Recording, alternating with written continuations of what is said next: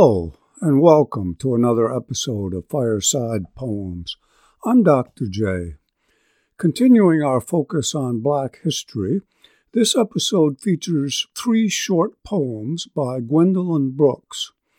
Gwendolyn Brooks was born in Topeka, Kansas in 1917. Her family moved to Chicago just 6 weeks after her birth, joining there the millions of blacks who left the rural South for the industrial cities of the North in the Great Migration that began during the First World War and continued through the 1960s. The family made their home in the South Side Chicago neighborhood called Bronzeville, where Brooks lived her entire life and whose citizens provided the focus for much of her writing, beginning with her first book of poems, A Street in Bronzeville, published in 1945. Her second book, Annie Allen, won the Pulitzer Prize for Poetry in 1950, and in 1968, Brooks succeeded her fellow Chicago poet Carl Sandburg as Poet Laureate of Illinois.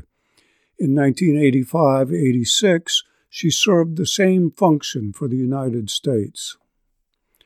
Today's 3 poems are taken from The Bean Eaters, published in 1960.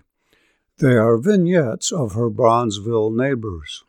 The first, the title poem of the collection, is about a married couple ignored by most of the world, including, apparently, their grown children.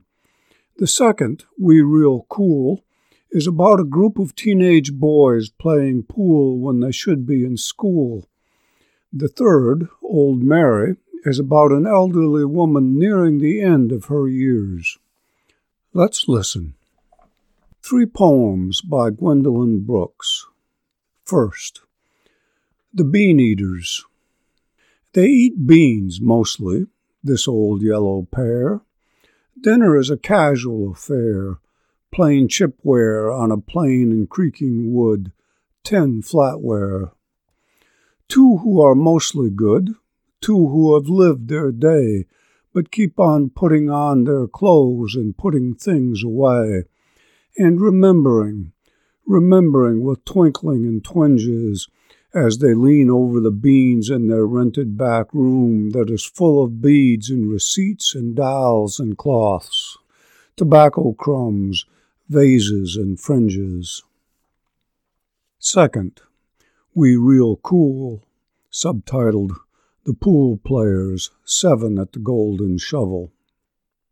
We real cool, we left school, we lurk late, we strike straight, we sing sin, we thin gin, we jazz June, we die soon. Third, Old Mary. My last defense is the present tense. It little hurts me now to know I shall not go cathedral hunting in Spain, no cherrying in Michigan or Maine. Gwendolyn Brooks's poetry began appearing in the Chicago Defender while she was still in high school. The Chicago Defender is a weekly newspaper that was founded in 1905 as a place for news about Black life both in Chicago and throughout the United States. Throughout the first half of the 20th century, it published important stories, editorials, photographs, and other art and writing about the evil deeds of racism, particularly in the American South, while at the same time promoting Chicago as a place for Black Americans to come to live. It was a driving force behind the first wave of the Great Migration that brought the infant Gwendolyn Brooks and her family to Chicago. Its writing had and still has a public purpose. The same is true of Brooks's poetry. It too had and still has a public purpose. It's worth thinking about what that public purpose was and is, for I don't think it was written simply or even primarily to convey a message, which other forms of writing can often do better than poetry can.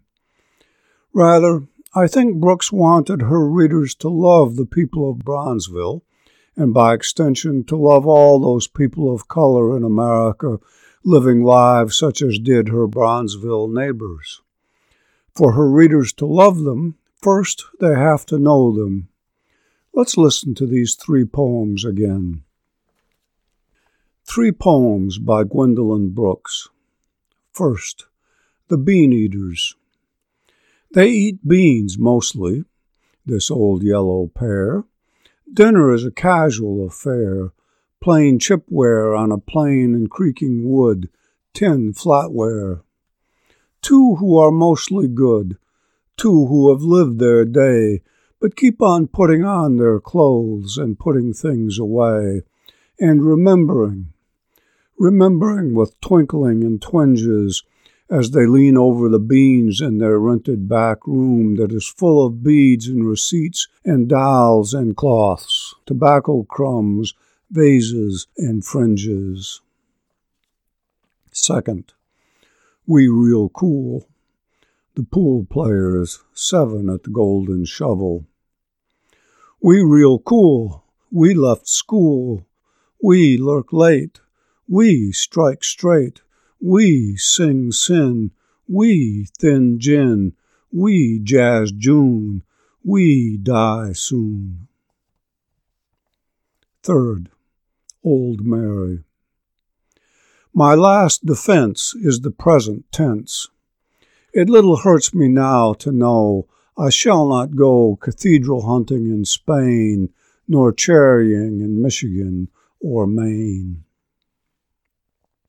In the later 1960s, younger black writers, some of whom Brooks met at a Black Writers Conference at Fisk University in 1967, criticized the writers and poets of Brooks's generation for being insufficiently political, even insufficiently black, utilizing white European forms for their writing.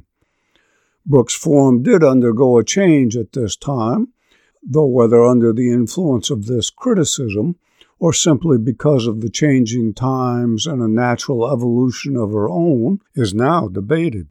The perception, though, that her poetry became more political is, I think, mistaken. Any politics worth pursuing must begin in love and remain rooted in love if it is to accomplish positive change. We Real Cool began in the love the poet felt for those boys. If we feel that love as well, and I hope you do, then we must ask ourselves what large thing, what political thing can we do for those boys, those young men? For they are still there, whatever that large thing asks of us. For that's what love asks of us, not what do we have to do, but what can we do?